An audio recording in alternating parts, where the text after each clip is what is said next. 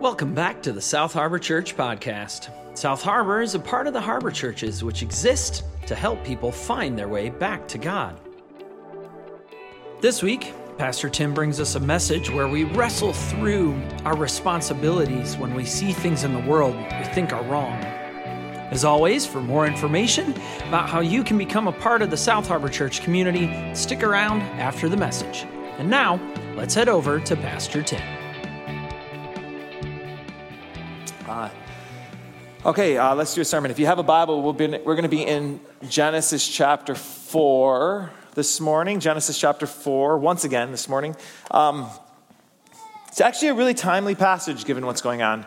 The subject we're looking at this morning, last week we talked about personal responsibility, and we asked the question of what is the role of the church when it comes to, what is the role as a Christian when it comes to taking responsibility for actions and actually understanding that the Bible again and again invites us to see the sin in our lives, the brokenness in our lives, and to say, okay, that's real, and I got to do something about it.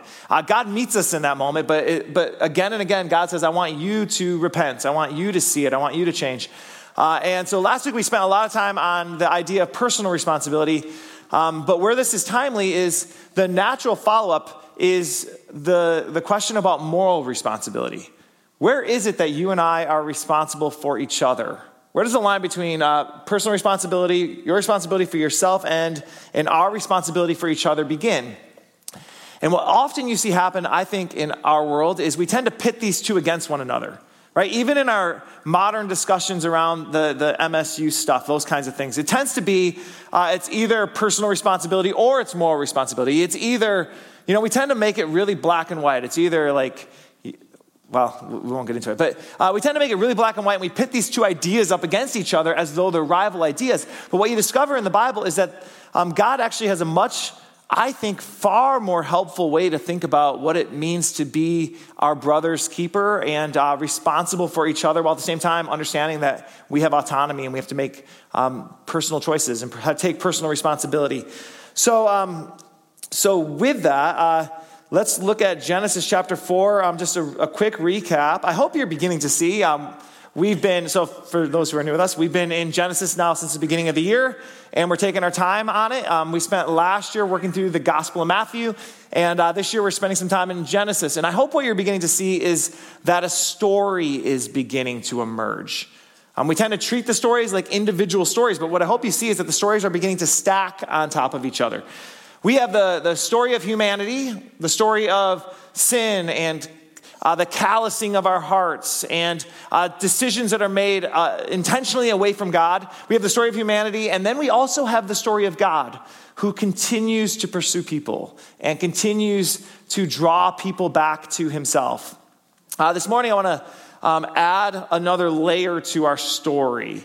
Now, the quick recap, if you weren't with us, let me give you last week's premise as quickly and succinctly as I can.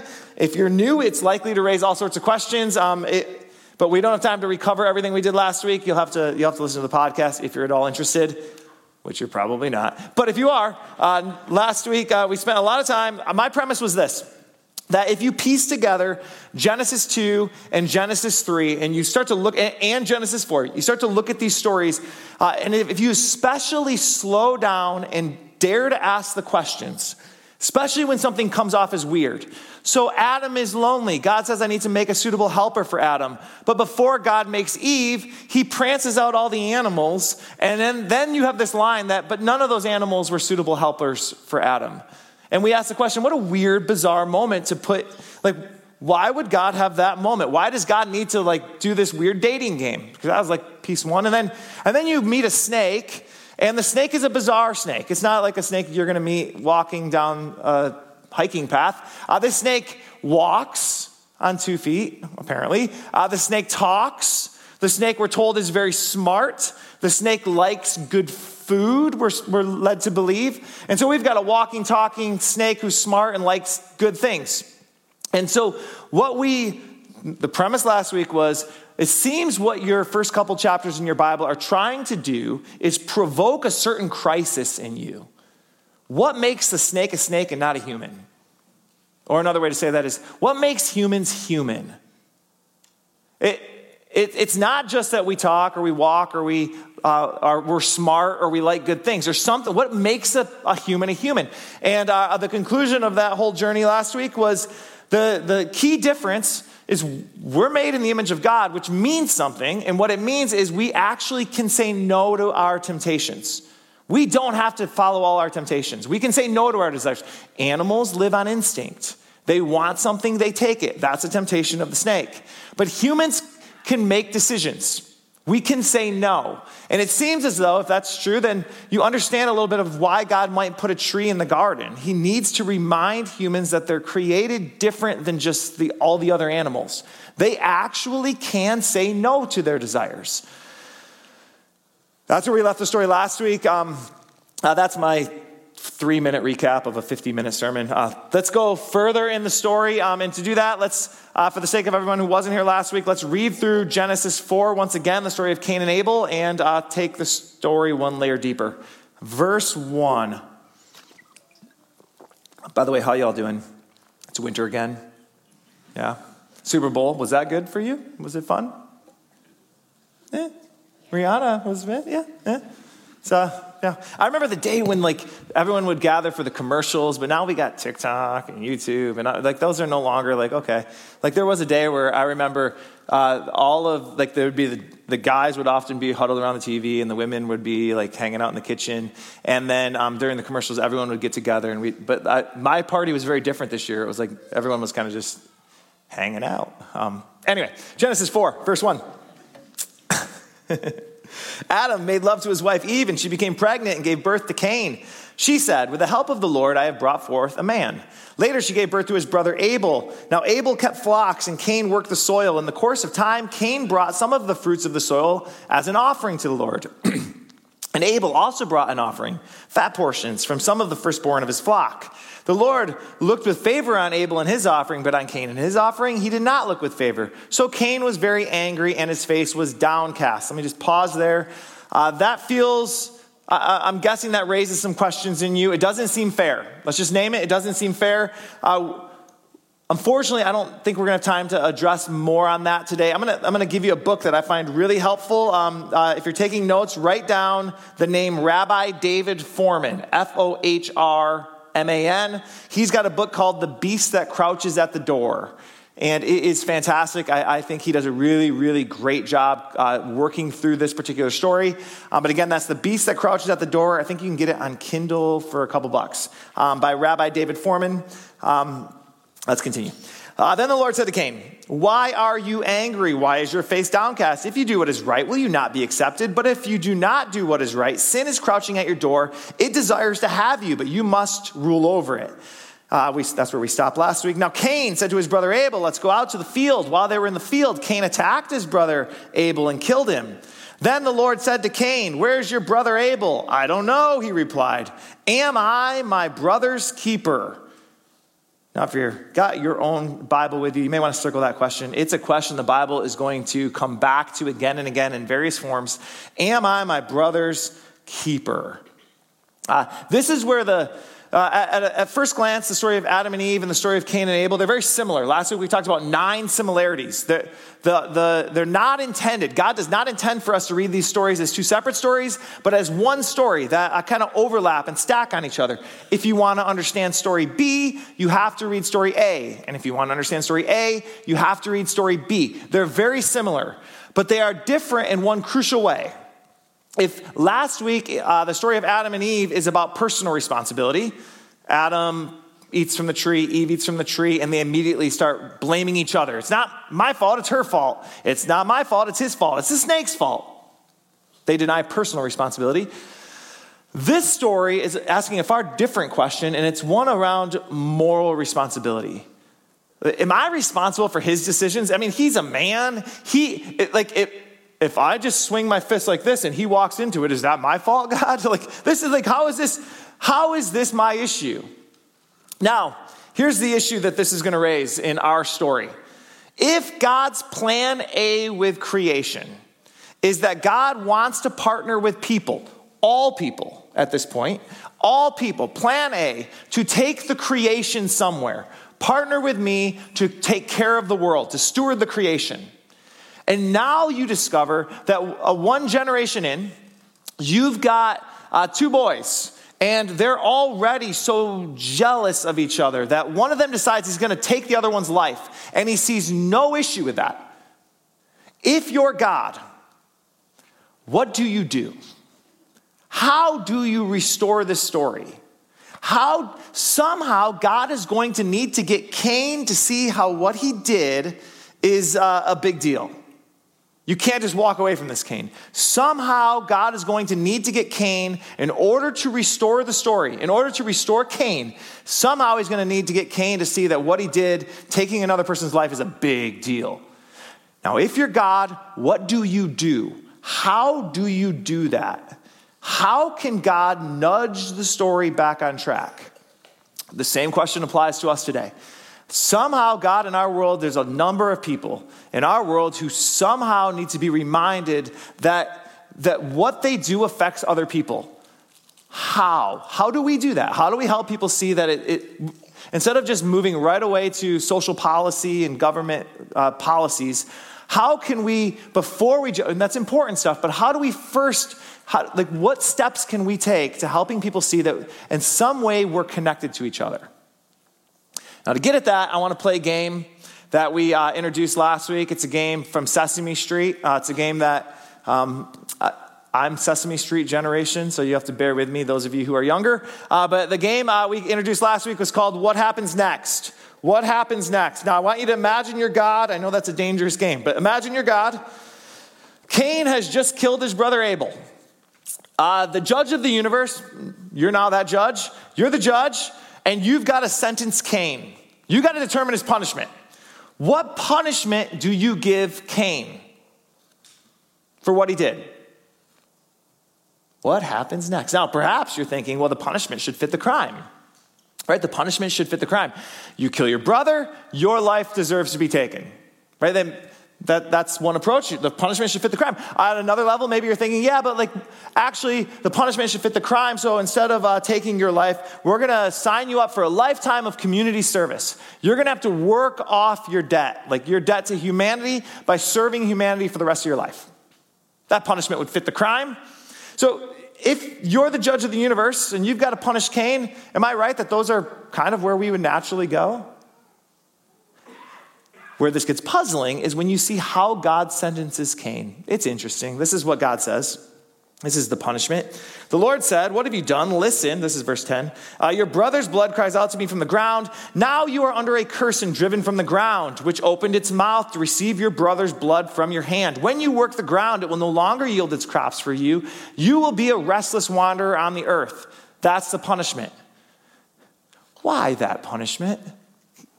You killed your brother, so now you're going to wander the earth restlessly, and the ground will not produce crops.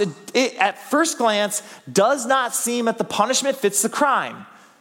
That should clue us in that there's got to be something going on here. Why would the almighty creator of the universe give that punishment to Cain? Now, if what we said last week is true, and the Adam and Eve story and the Cain and Abel story really are connected, they're not meant to be separated, perhaps there's something we can learn about the first punishment, the one given to Adam and Eve, that will help us understand why God might give this punishment to Cain and Abel. We got some work to do. So what is it about that first punishment? Now, that sends us back to that very first story, the story of Adam and Eve, with a question. What was the first consequence? This is your Bible trivia moment. What was the very first consequence, before we get to the punishments, what was the first consequence of eating from the tree? And is that what you would expect the first consequence to be? Do you remember the story? God says, don't eat from the tree. You can eat all the other trees, but don't eat from this tree. Adam and Eve see the fruit. They want the fruit. They eat the fruit. God then sees that Adam is hidden from him. He goes to confront Adam, and he says to Adam these words, verse 9 of chapter 3. "But the Lord God called to the man, 'Where are you?' He answered, 'I heard you in the garden, and I was afraid because.'" Okay, stop the tape there. Let's play the game. What happens next? I want you to see how, just playing some of these kinds of games, you can actually start to, the Bible's trying to help you see some things. What happens next? How would you assume Adam's going to respond? I was afraid because what? Naked. Is that how you assume it's going to respond? That's the right answer. That's the right answer. Bob, you're so smart. You know your Bible so well. It's the gray hair. It's always the gray hair. That I'm going to assume. So the answer that he says is, I was naked. That's why I hid. But my assumption going in, if I stop the tape there, I ate the fruit, I hid because I ate the fruit, and God, I'm hiding because I was afraid because I did something you told me not to do. You told me not to eat the fruit, I ate the fruit. I'm hiding because I'm afraid that you're going to punish me. That's my natural assumption.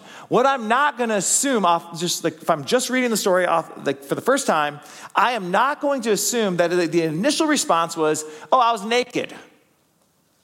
Here's why. Isn't it true that he's been naked this whole time? God's seen him naked. Is that why all of a sudden is his nakedness such a big deal to him? Up until this point, not concerned that he's naked. All of a sudden, now the very thing, and it's not just that he's concerned that he's naked, he's afraid that he's naked. We now have a puzzle to solve. Why is nakedness such a big deal? Now, when you step back from the story, what you begin to see is that this word naked comes up again and again and again in chapter 3 of Genesis. In fact, the verse that you could argue kicks off the whole passage begins with nakedness. This is Genesis 2:25. Adam and his wife were both naked and they felt no shame. And then you find that word naked come up in the middle of the story at the pivotal point of the story. Verse 7 of chapter 3, then the eyes of both of them were opened and they realized they were naked. And then in verse 10, he answered, I heard you in the garden and I was afraid because I was naked, so I hid. And then verse 11, and God said, who told you that you were naked? And then it's at the end of the story, the Lord God made garments of skin, verse 21, for Adam and his wife and clothed them, again assuming because they are naked. Anytime you have a word or an idea that comes up again and again and again in a few short verses, the Bible's trying to get you to pay attention to that. There's something going on in this. Something that this story is trying to help us see. The word or the idea is a loaded word or concept that somehow to understand the story, you have to understand the word. Why is nakedness so front and center in this passage? That's the puzzle. Now we got to solve that puzzle. Why is nakedness so front and center in our story? Well, here's where things get hard, because this isn't so that all you can see on your own. This next one is a little bit harder because in English, our translators are trying to be helpful, but they make it in some ways harder to see this. Let me show you the word in Hebrew for naked. This is the word. It's erom. It looks like that in Hebrew. Hebrew reads from right to left. Erom, naked. This is from verse 10. I hid because I was naked. I was afraid because I was naked. Now I'm going to show you another example. This is from the end of chapter 2. And both of them were naked and they felt no shame. You see the word erom in there? Arum. And then we add the im, which is how you make something plural. So all that is so instead, Talmid is disciple in Hebrew. Talmidim is disciples. So instead of adding an s, they add in what we would say is an im. But this is your root word for naked. Now, that's naked. We go. I was joking with somebody before the service about we're just going to talk about nakedness all day. That's naked. Now let me show you another mention of this word and tell me if I find this fascinating. The next verse after that is, do you see erom in there anywhere? Now, the translators of verse 1 understand that this word, if you put it in context, can also be translated as clever or cunning. However, the word is the same. And in Hebrew, it reads, in English, it's hard to see it, but in Hebrew, you have the last verse of chapter 2, verse 25. The man and the wife were erom, and they felt no shame. The very next verse, now the serpent was more erom than any other living creature, and he said to the woman. And then you have this word arome coming up again and again and again in chapter 3. And the very consequence of sin is I was afraid because I was arome. Do you see it? Is that interesting? That's it. You're like, the Great British Bake Off is interesting. That's mildly entertaining. Come on now, I find that somehow there's like a phantom nakedness in our story. The serpent was the most arome creature in all of the garden. The serpent. What's Adam's number one fear after he eats from the tree? God, I'm just an animal. Perhaps. God, you told me not to eat from the tree. You gave me the ability to say no, but I can't. I'm just an animal. I'm just like the serpent. I'm just like the snake. I'm just like all the other animals. You told me not to, but I did it. I'm just like them.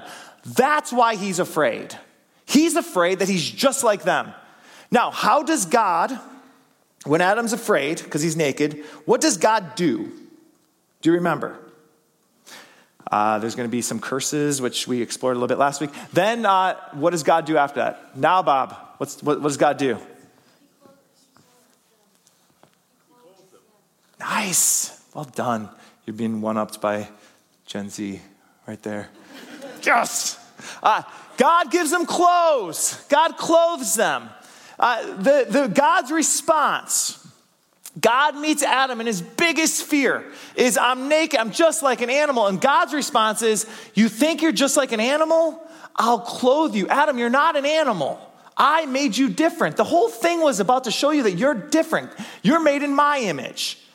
You don't need clothes, but I'll give you clothes. You want to be reminded that you're not like the animals. Every time you see one of those little naked animals, up until the modern era where we started dressing puppies in sweaters, they were all naked. But you look down and you remind yourself, I'm not like them. I'm not an animal. I'm different than the animals. I'm different than the animals. God responds to the punishment by meeting us. But by the way, isn't this just the heart of our God? He meets us in those moments where we think, the temptation of sin is to get us to think that our very worst moments are all we are. Right? Isn't that how it works? It's not just that you struggle with alcohol. You're just an alcoholic. It's not just that you procrastinate. You're just lazy. It's not just that you cheated. You're just a cheater. And if that little earworm can get in you, if the enemy can get you to buy that logic, all sorts of things can unravel. All sorts of things can fall apart. You're just this. You're just this. And our God again and again tries to say we're more than just the sum total of our biggest failures. God understands that that's how sin works. It just wants us to get us to believe this. And so what does he do? He meets him in his biggest fear, and he reminds him of his truest identity. You're more than this. And that brings us back to Cain's punishment. Now, that bizarre punishment that God gives, you're going to be a restless wanderer, and the ground's not going to produce fruit for you. That punishment, we said earlier that it seems as though at first glance the punishment doesn't seem to fit the crime, right? It should be something else. It seems like a weird punishment. But if the temptation of Adam and Eve, if their temptation is you're just an animal, and the way God meets the temptation is by saying, I'm going to clothe you, I'm going to remind you you're not just an animal. What is the temptation of Cain right after he kills his brother? What's he most afraid of? If you hold the two stories side by side, there's a response, and both of them are in fear. What is Cain's fear? God says you're going to be a wanderer. You're going to not be able to plant. What's his fear?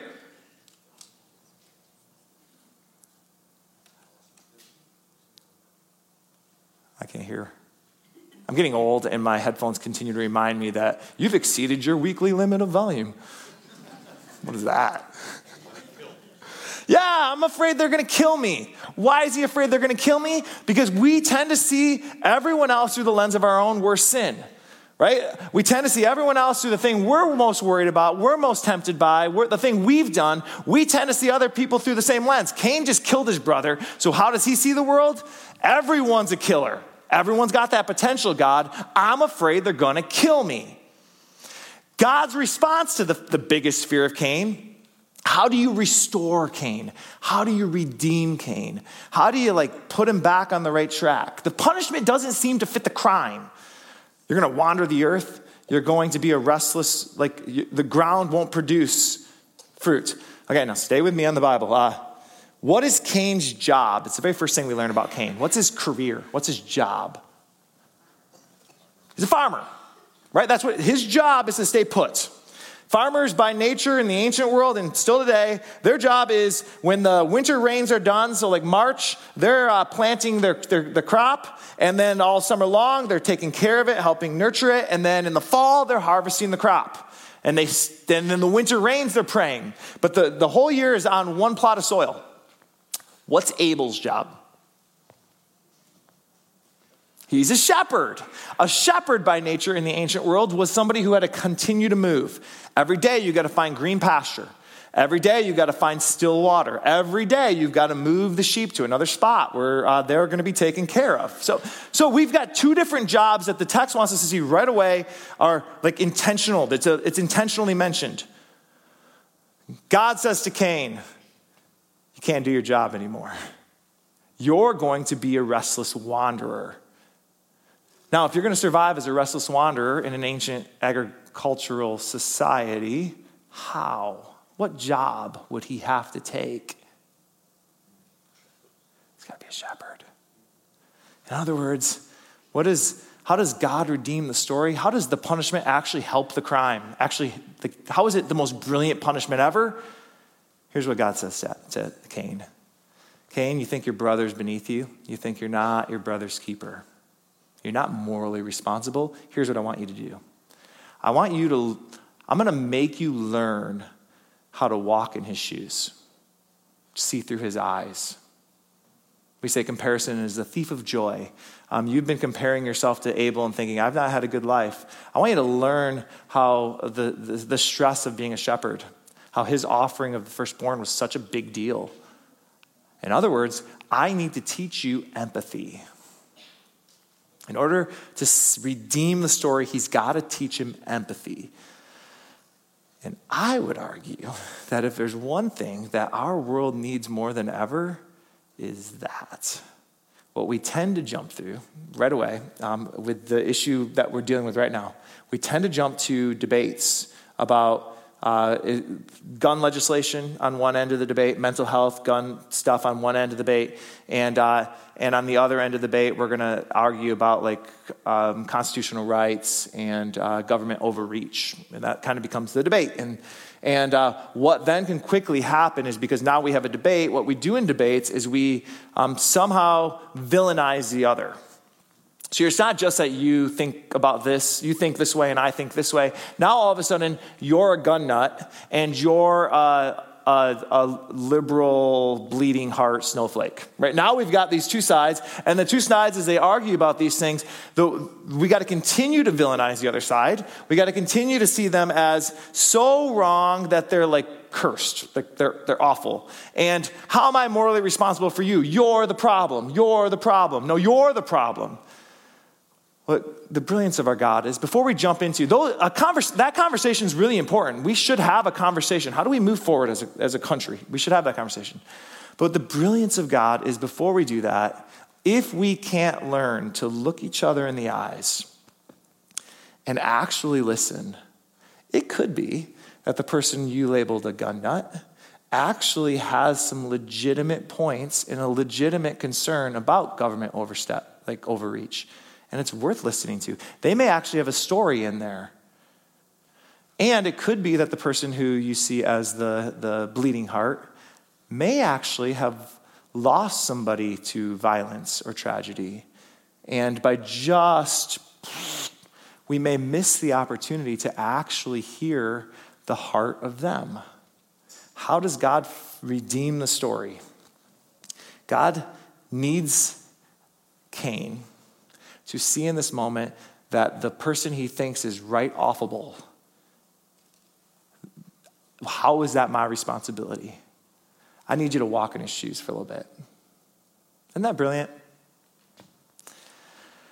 One of the things I love about the scriptures, you see it throughout the Bible again and again is that the nature of our God is that when God gives punishments, the punishment in and of itself is meant to be restorative. It's not punitive, it's restorative, always. It's restorative punishment. The punishment's always supposed to nudge us back on track. Every good parent knows this. That's how we discipline as parents, right? You're not going to discipline your kids just so that they can hurt because they made you hurt, right? That's an abusive parent. What you're going to do as a parent is if you see your kids are stepping out of line, you're going to give them a punishment that hopefully helps them see later the consequences of what they do so that they don't do it again. It's restorative in nature. You're trying to help nudge them back on track. Again and again, what you find in the Bible is that you find a God whose love is when we get caught, to nudge us back on track.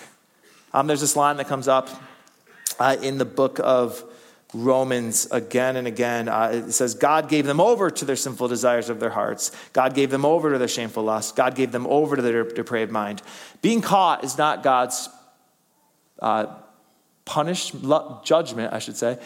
Being caught is how God shows love, right? I'm going to nudge you back on track.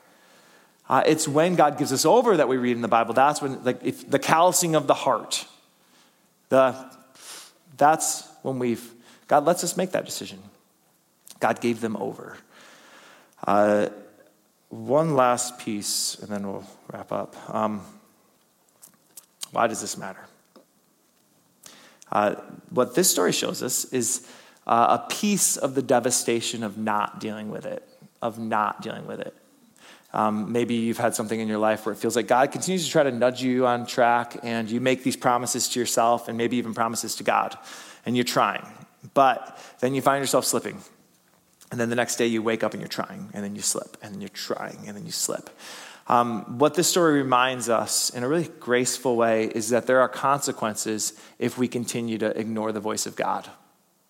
And in this particular story, what we discover in Genesis 3, verse 17, Cain is supposed to be a restless wanderer, but then we read, Cain made love to his wife, and she became pregnant and gave birth to Enoch. Cain was then building a city, and he named it after his son Enoch. Now, building a city is not wandering. He ignores it. He finds a loophole. I'll get everybody else. I can't grow product. I'll let everyone else grow the product for him. He finds a loophole. And the text is clear with the consequence. The next story, it's hard to read because it's a genealogy. It's a list of names. But in verse 23, we read this. Lamech said to his wives, this is Cain as a kid who has a kid who has a kid, and now we're 5 generations later. Lamech said to his wives, Adah and Zillah, which, by the way, is the first time of polygamy in your Bible. So anyway. Listen to me. Wives of Lamech, hear my thoughts. I have killed a man for wounding me, a young man for injuring me. If Cain is avenged 7 times, Lamech is avenged 77 times. We talked about that passage when Jesus talks about forgiveness. He goes back to this passage. But 5 generations, here's what I want you to see. 5 generations later, they're still dealing with it. The same sin of Cain is now 5 generations deeper, only it's grown. If you jump ahead a chapter, you'll read of a guy named Seth, who's Cain's younger brother. And 10 generations after Seth, we meet a guy named Noah. And notice what they say over Noah. When Lamech had lived 182 years and had a son, he named him Noah and said, he will comfort us in the labor and painful toil of our hands caused by the ground the Lord has cursed. 10 generations deep, they're still praying that God would send somebody who can comfort them from the curse. The danger of not dealing with it is we can accidentally pass it down. A couple weeks ago, I was in the back of church, and I was talking to someone, and it was a dad, and his little boy was standing next to him, and I just got a kick out of it because every time he would do something, his son would mimic him. I don't even know if he noticed it, but he did this at one point, and his son went. It's the cutest thing. And then at one point, he put his hands behind his back, and his son, on cue, put his hands behind his back, and his dad widened his stance at one point, and the little boy widened his stance, and I just had this clear sense of, this little boy wants to be just like his dad. He's his hero. Our kids model us. Our kids watch us. And that is both terrifying, but that's also a great opportunity. We can get worried about what the world is doing, but our kids watch us first. Now, some of you have had things handed down to you, and you've inherited some stuff. Did you know that children of alcoholics are 4 times more likely to become alcoholics themselves? 4 times. Statistically, about 30% of children who are abused will later abuse their own children. And then children of divorce are 7 times more likely to get a divorce themselves. Some of you have inherited some stuff. But what you find in the scriptures again and again, is that every generation is another opportunity to break the curse. You can break the curse. If you were handed something, you can be the one who stands up and says, I forgive you, Mom, I forgive you, Dad, but I am going to trust Jesus with this in a way you just couldn't. I'm going to break the curse. Here's the invitation. My guess is that each of us have something in our lives that we sense God is trying to nudge us back on track. That's God's love. We sense that this thing, like for whatever reason, it's whether maybe you got caught doing something that you're ashamed of, or maybe it's just something that like you just kind of, the word we would use is my conscience, or I would use maybe the Holy Spirit continues to say like, this is not okay. Today can be day 1 of recognizing that's not okay. I got to deal with that. I don't want to pass that one down. And if you have a child in your life, you have been given the greatest reminder for why it matters that we are our brother's keeper. Every generation is another generation. Every moment is another moment to turn it all around. Let's have a word of prayer. Lord, at what can be a really heavy passage, Lord, we pray that you would remind us that you're a God of freedom and you take great delight in freeing us. And so, Lord, in the areas that right now we feel enslaved, Lord, we ask that you would set us free. In the areas right now that the thing we did has become so big in our hearts and our heads that it's all we think about. It's all we think of ourselves as. Lord, would you remind us again and again, you call us beyond just the thing we did. Lord, we are not the sum total of our worst moments. Would you remind us that you sent your son to pay the punishment for the sins we've committed. Lord, we don't have to continue to try to pay them ourselves. And Lord, would you remind us of this great responsibility and this great gift of modeling for our kids and for our world the kind of God you are. Lord, would we take that responsibility serious? And would we be the kind of people who alert the world to the coming reign of our God?